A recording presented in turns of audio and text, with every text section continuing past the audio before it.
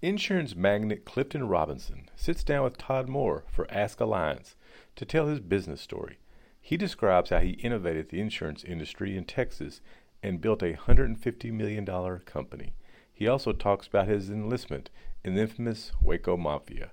According to Clifton Robinson, insurance has been around since the Roman times.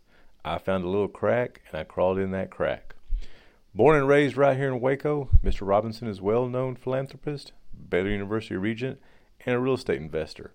So please join us and listen to the Ask Alliance podcast featuring Clifton Robinson.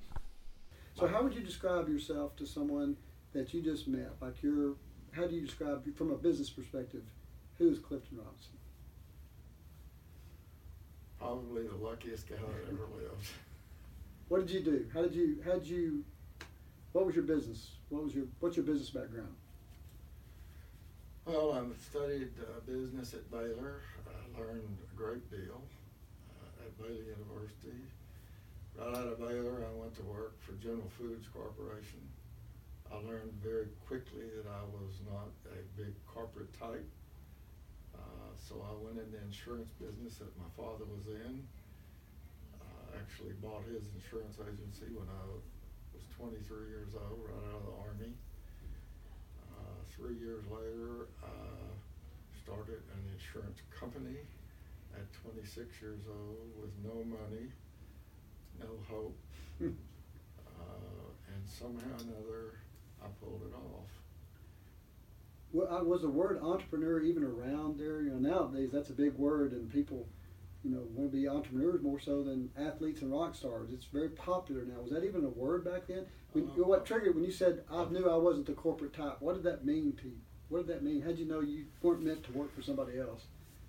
Well, I was fortunate in having probably the worst boss anyone could ever have. And he hired 10 young men right out of college in the entire state. I was one of them in Central Texas. And he fired 8 out of the 10. I was the last one to be fired. One was already in the Dallas district, and he fired me, but not until I threatened to beat the tar out of him. And he fired me, but I'd already gone to work for Employers Casualty Company and Texas Employers. Mm. I expected to be fired. Mm-hmm. I demanded to be fired. Mm-hmm. And I knew if he was typical of the corporate world, I couldn't live in that world. Yeah. Yeah. What kind of insurance business was it? What did y'all do? Originally, it was just property insurance, fire and extended coverage on low-cost dwellings. I learned about the low-cost dwelling problem as an agent. One of my customers had a lot of low-end houses. He needed insurance for the mortgagee, which was First National Bank of Waco. And the insurance world would not insure low-cost dwellings. And so there was a niche there that I immediately saw, and my uncle had been in the insurance business and still was in property and casualty, and he led me in the direction of National Lloyd's, which I purchased as a charter in 1964, and somehow or another made it successful. You grew up here in Waco, didn't you? Yes, sir. What kind of kid were you? What were you into as a kid? I probably could be described as the worst student that ever graduated from the Waco Public Schools, and probably the worst student that ever graduated from Baylor University. I have some form of learning disability, and that carried over into my school. And when you have to go from the 1st to 6th grade sitting in the hall because you were a truant, you don't learn a lot. Yeah. And that was really the description of my early years. But I was always ambitious. I worked from the I worked in lemonade stands, delivering newspapers, you name it, I did it. And I did it happily because I had no money. I come from a family with the most impeccable credentials as far as integrity and honor is concerned that you could come from, but we had no money. Yeah. And so if I got anything, I had to get it myself. My mother supported me through Baylor University with the income from one single duplex that she got $70 a month for. That put me through Baylor University. That may sound impossible, but Baylor was very inexpensive in those days. I'm smiling at your comments about being a poor student. I'm not sure there's any correlation between success and being a good academic student. I was reminded some professor with a couple of PhDs told me one time that he felt really good about his accomplishments in academia until he got to the point where he was reporting to the regents at his university, and he kind of did a survey in his mind of how many there of people with names on the buildings that had no some had no academic accomplishments whatsoever, but they were the ones that were supporting the university and all that. So I'm not sure there's much correlation there. Maybe a causal kind of a relationship, actually. In the Waco public school system, I was in the class of the first distinguished students of the Waco public school system. I remember that. With a lot of big names, including Supreme Court justices. Yeah. And at Baylor University, I have received the highest honors that the school gives. Mm-hmm. So I think you're right about the correlation between being a good student and being successful. Yeah.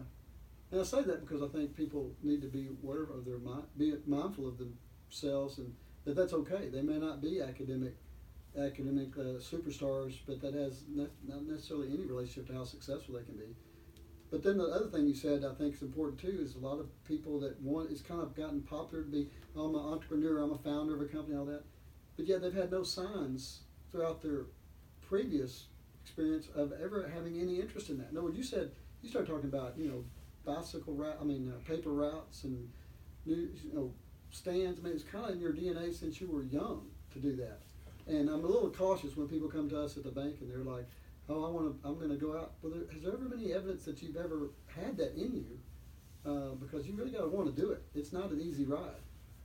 When I was in the Army,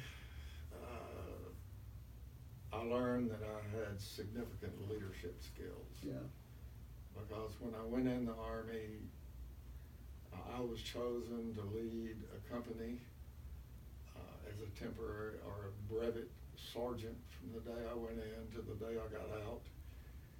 And my leadership skills, I have honed them my entire life. Now, a big influence on my life was Paul Meyer and Success Motivation. I learned about a particular book that I'm going to show you, and I do a lot of work with young people, and I give them this book. It was published the year I was born, or maybe the year before. It's called Think and Grow Rich by Napoleon Hill. Mm-hmm. It's the 13 Principles of Think and Grow Rich. This book made more difference in my life from the perspective of business than any one other thing. Now, we have a book for our spiritual life, and we all know that's called the Bible. Before this book came out, there was never a book on how to be successful. They just weren't any. This guy Napoleon Hill interviewed the most successful men in America. People like John D. Rockefeller and Henry Ford, Henry J. Kaiser, and on and on and on. Monsters in the industry. And he developed these principles. There's 13 principles, and if you follow those principles, you can be a success in whatever you set out to be. Mm-hmm. Now, the first principle is desire. Without desire, nothing works. Mm-hmm. And they tell you in that book to draw a line in the sand and look yourself in the mirror and say, when I step over that line, I will never be who I was before. Mm-hmm. I will live by this, and I will live by the Holy Bible, Mm-hmm. and I will practice this in the Bible every day of my life. And that's exactly what I have done. Now, I tell everyone that asks me the questions that you're asking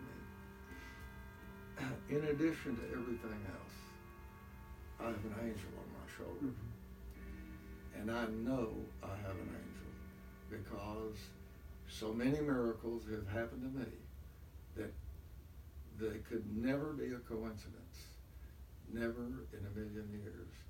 And any person that heard those miracles would know this is divinely inspired and divinely created. Mm-hmm. No other explanation. There's no other explanation. Yeah. And this book, of course, was written Oh yeah. How to Win Friends and Influence People. Yeah. The same year this was written. Yeah. And those two books together, if a person practices both of those, it's an instant road to success. Now, in addition to these books, I've read almost every other book on success that you can Mm-hmm. read. I'm an avid reader. I practice it every day, Mm-hmm. and somehow or another it's worked. Yeah, it's worked out. Yeah, you mentioned that you got into the insurance business, and it sounds like in an area that others weren't doing, or not many, in that low value dwelling. That You know, was some it. people, a word that gets used a lot now is innovation. You know, they have they try teaching innovation in the business schools and all that, but it seems like every success story like this, the person finds something, and the innovation might not have been the word they were thinking about at the time, but they find something that they do a little differently or a little better. You know. Insurance has been around since the Roman times, and I found a little crack, and I crawled in the crack and created something that A piece of the business that the big boys just really weren't interested in. Is that they were not interested in it at No all. value? And I was the only market in Texas for the majority of my 50-year career. When I started the company, I adopted a motto that National Lloyd's is dedicated to scrupulous integrity, unerring justice, and liberality of mind.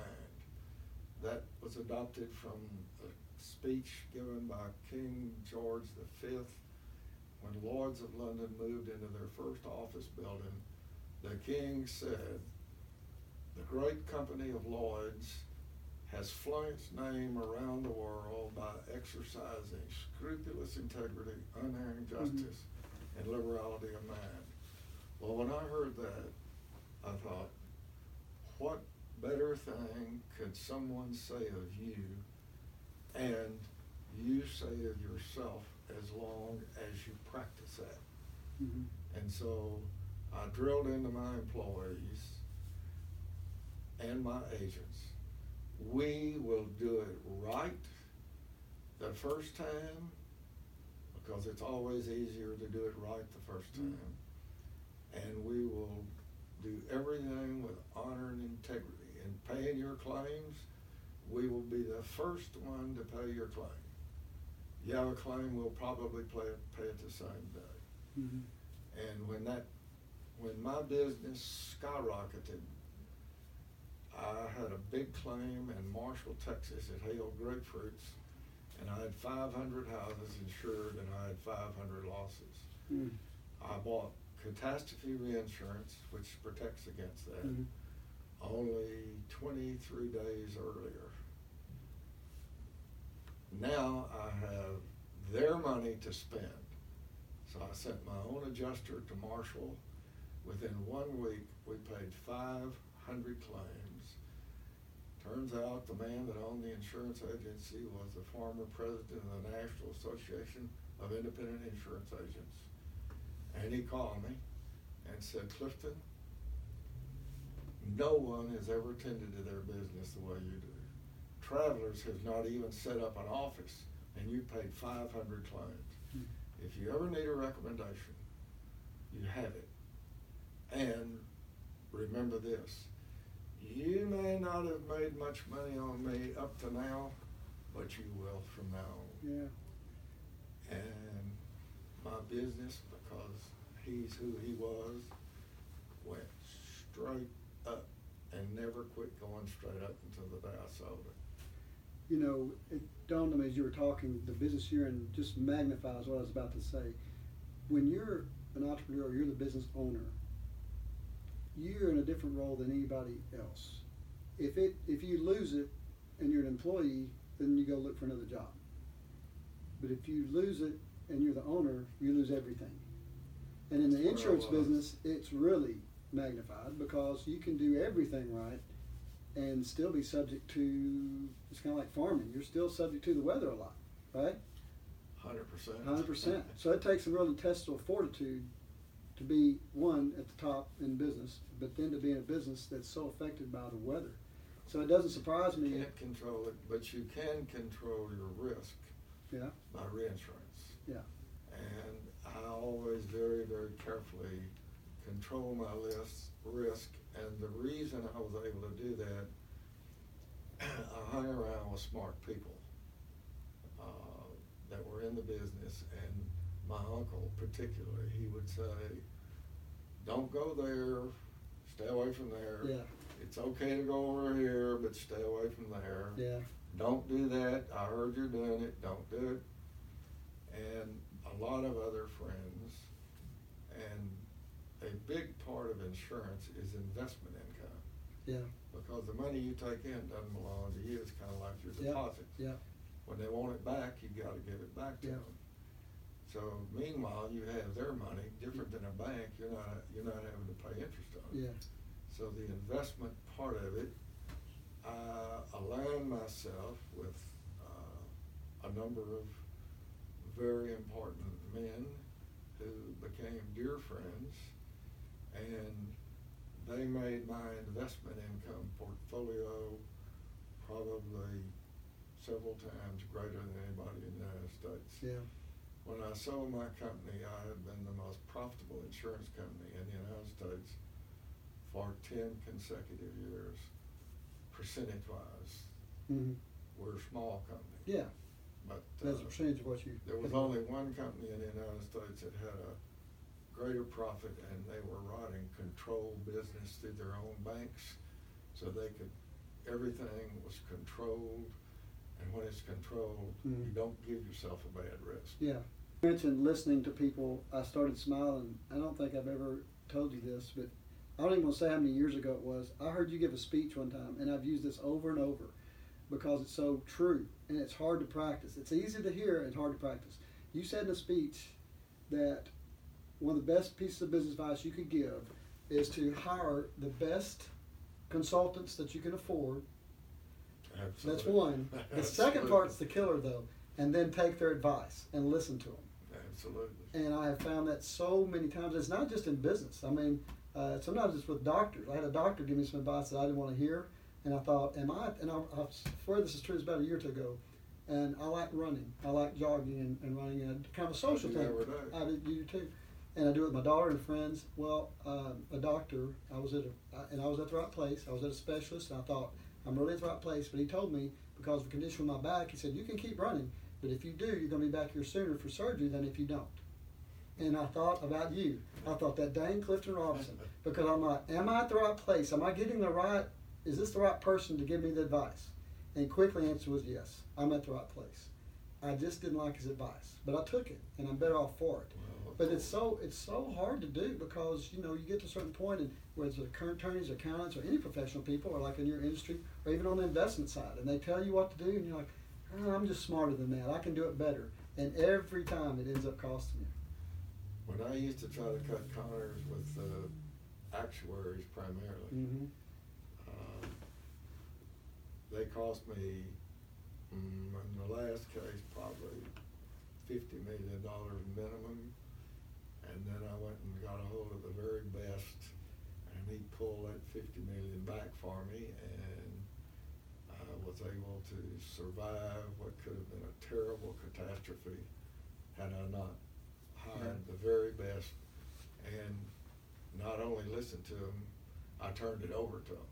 Mm-hmm. The head man became a good friend of mine, and he came to me and said, Clifton, if you would like for me to run this operation for you, I will. But I'm going to charge you $600,000 a year.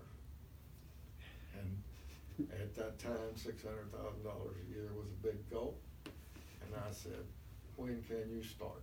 And I never regretted those decisions. Many years ago. That's probably what I was referring to, yeah. If you heard me say that. And I'll have to clean up the language for our listeners here, but many years ago, I was a young, learning, aspiring banker, and I was in a room. I bet there were 15 or 20 people in the room, and you were one of them. And someone, and I can't remember the circumstances, it doesn't matter, but here's what I remember the most.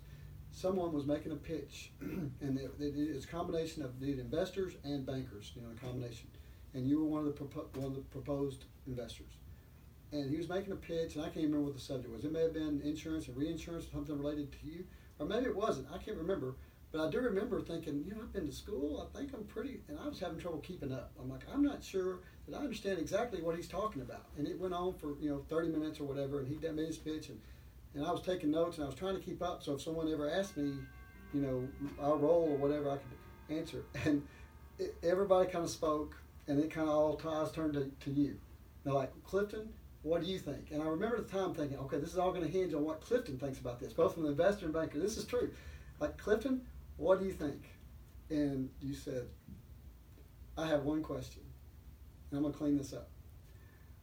When it all turns to crap, how much do I have to pay?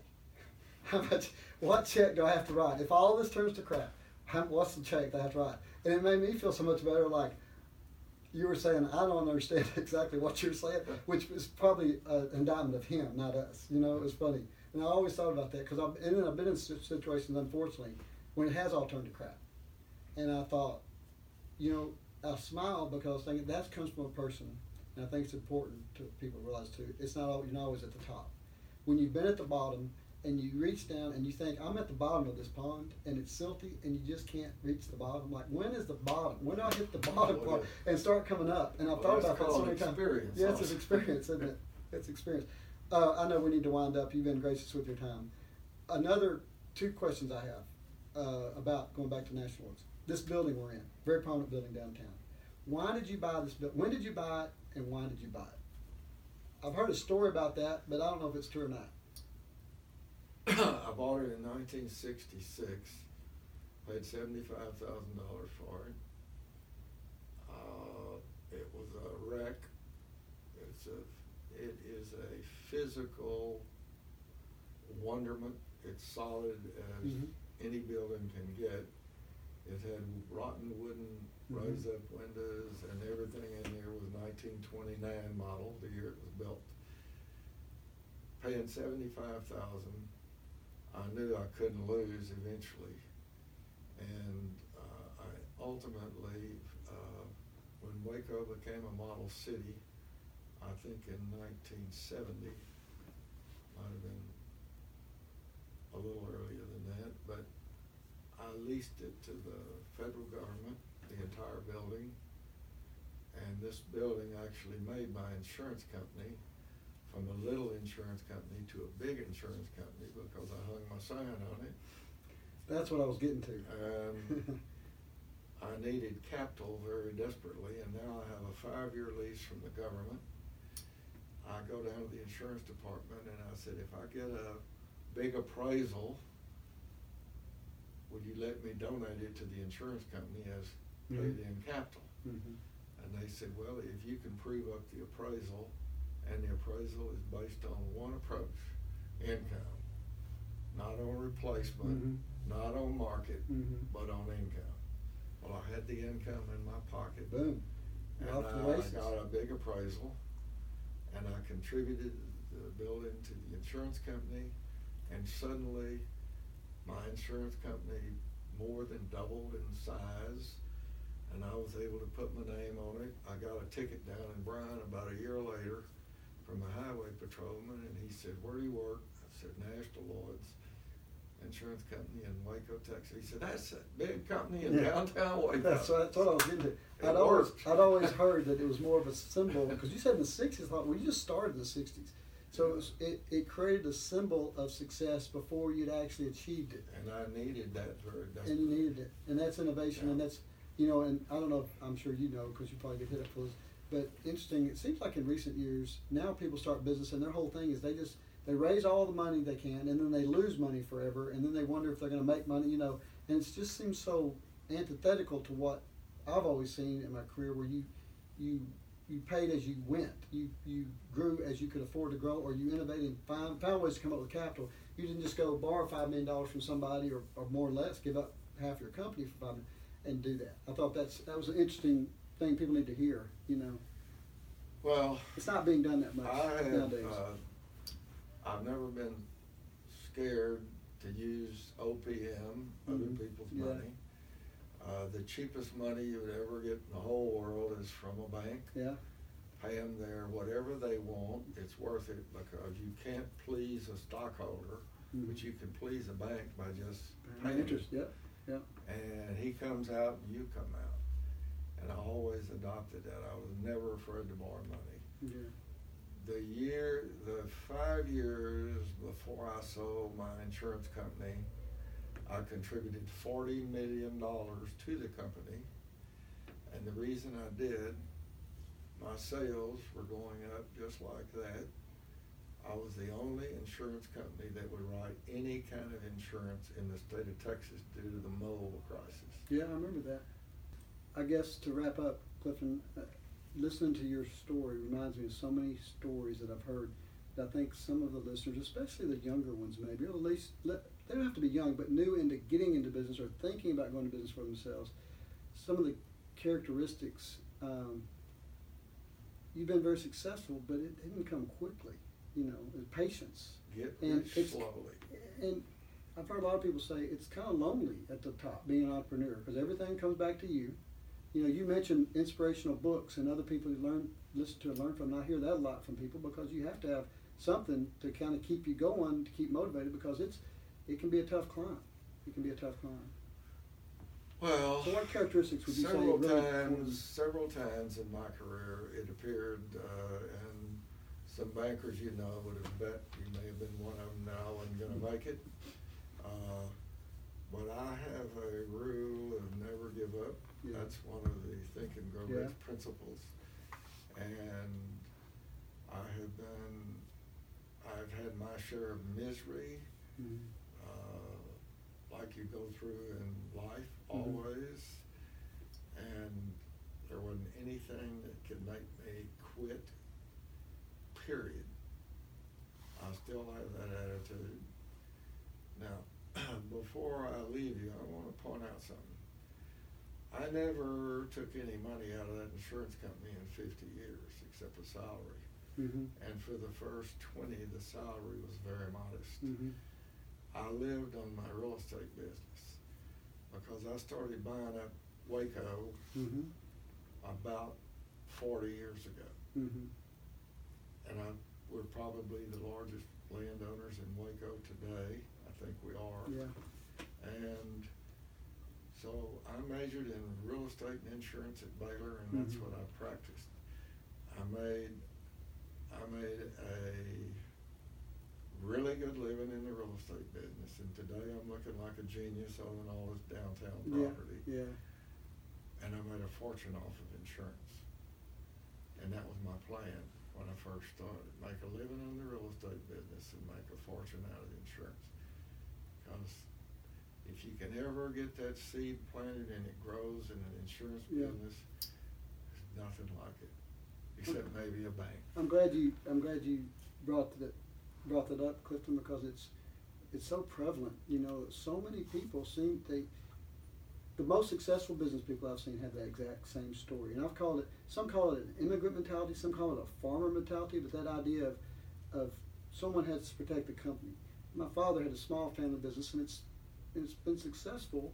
He's gone now, but it's 65 years in the making. And even up when it was clear that he could have taken more money out of it, I could never get him to take money out of the business more than just living by.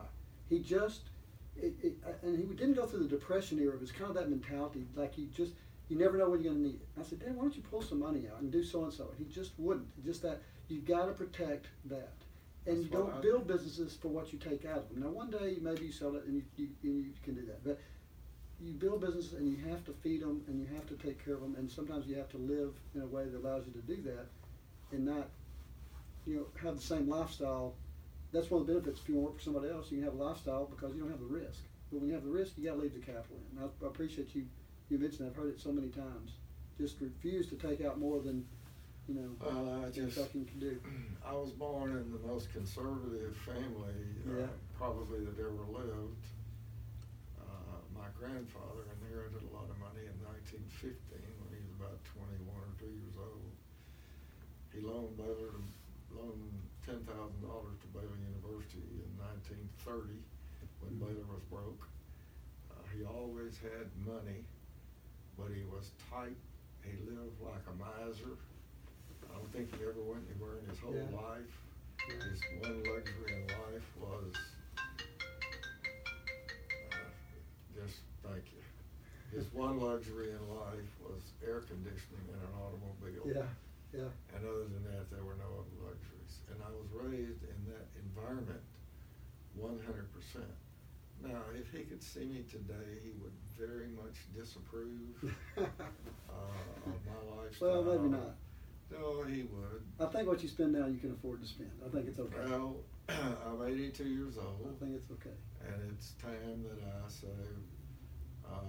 I think I've taken good care of my kids and grandkids for the next 500 years if they can maintain to hang on to it. And who knows? Maybe one of those great grandkids might be watching this someday. Yeah, They've heard about you. They want to know. Whatever it is, it is. And once I'm gone, I don't care. But you mentioned relationships. I got to ask you this question. I know you've gotten it a lot. You mentioned how valuable those relationships were in building the business for those reasons. But it's also part of the fun part. I heard a story once where a guy, actually it was an article, I think Wall Street Journal, a guy was talking about he was on vacation with his 21-year-old daughter, and he's retirement age, and his daughter asked him, said, Dad, did you achieve what you thought you wanted to achieve when you were my age, about coming out of college? Did you actually achieve your life goals? Did you feel like you achieved? And he thought about it overnight, and the next morning he said he told her, it's funny, the goals that I had for myself when I was your age have no relevance to what I feel like my achievements are now. And one of the achievements he felt like that he was most proud of was being loyal to his friends and being having those relationships and loyalty and those kind of things. I never would have thought of that as a 20-year-old. So that brings up this term, Waco Mafia. I was a member. What does that mean? It has negative connotations, but I think it was a wonderful thing. If I were to describe Clifton Robinson to someone, one of the first words I would come up with would probably be loyalty, and maybe even to a fault from the standpoint that I know that has cost you sometimes, where you paid the price for some loyalties where maybe others didn't, and that type of thing. Many times.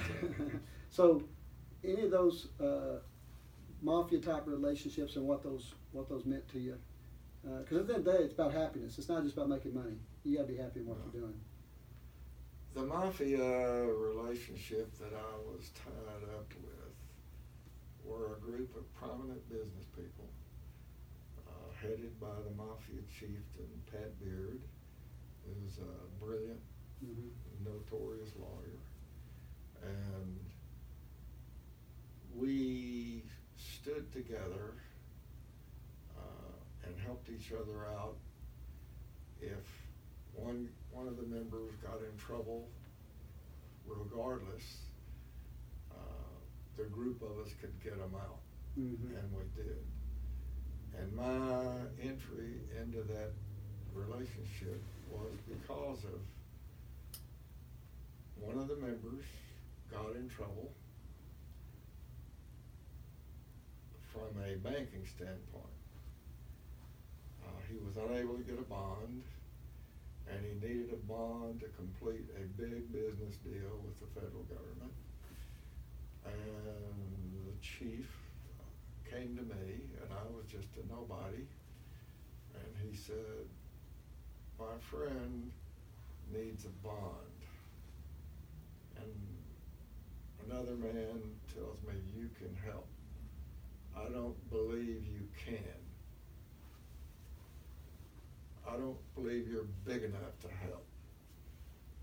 He knew exactly what to say, didn't he? Yeah. He was very smart Well, by motivating you that way. well, That's the way to get something done, is tell Clifton Robinson he's not big enough to do it. I said, Pat, from what you've told me about the deal,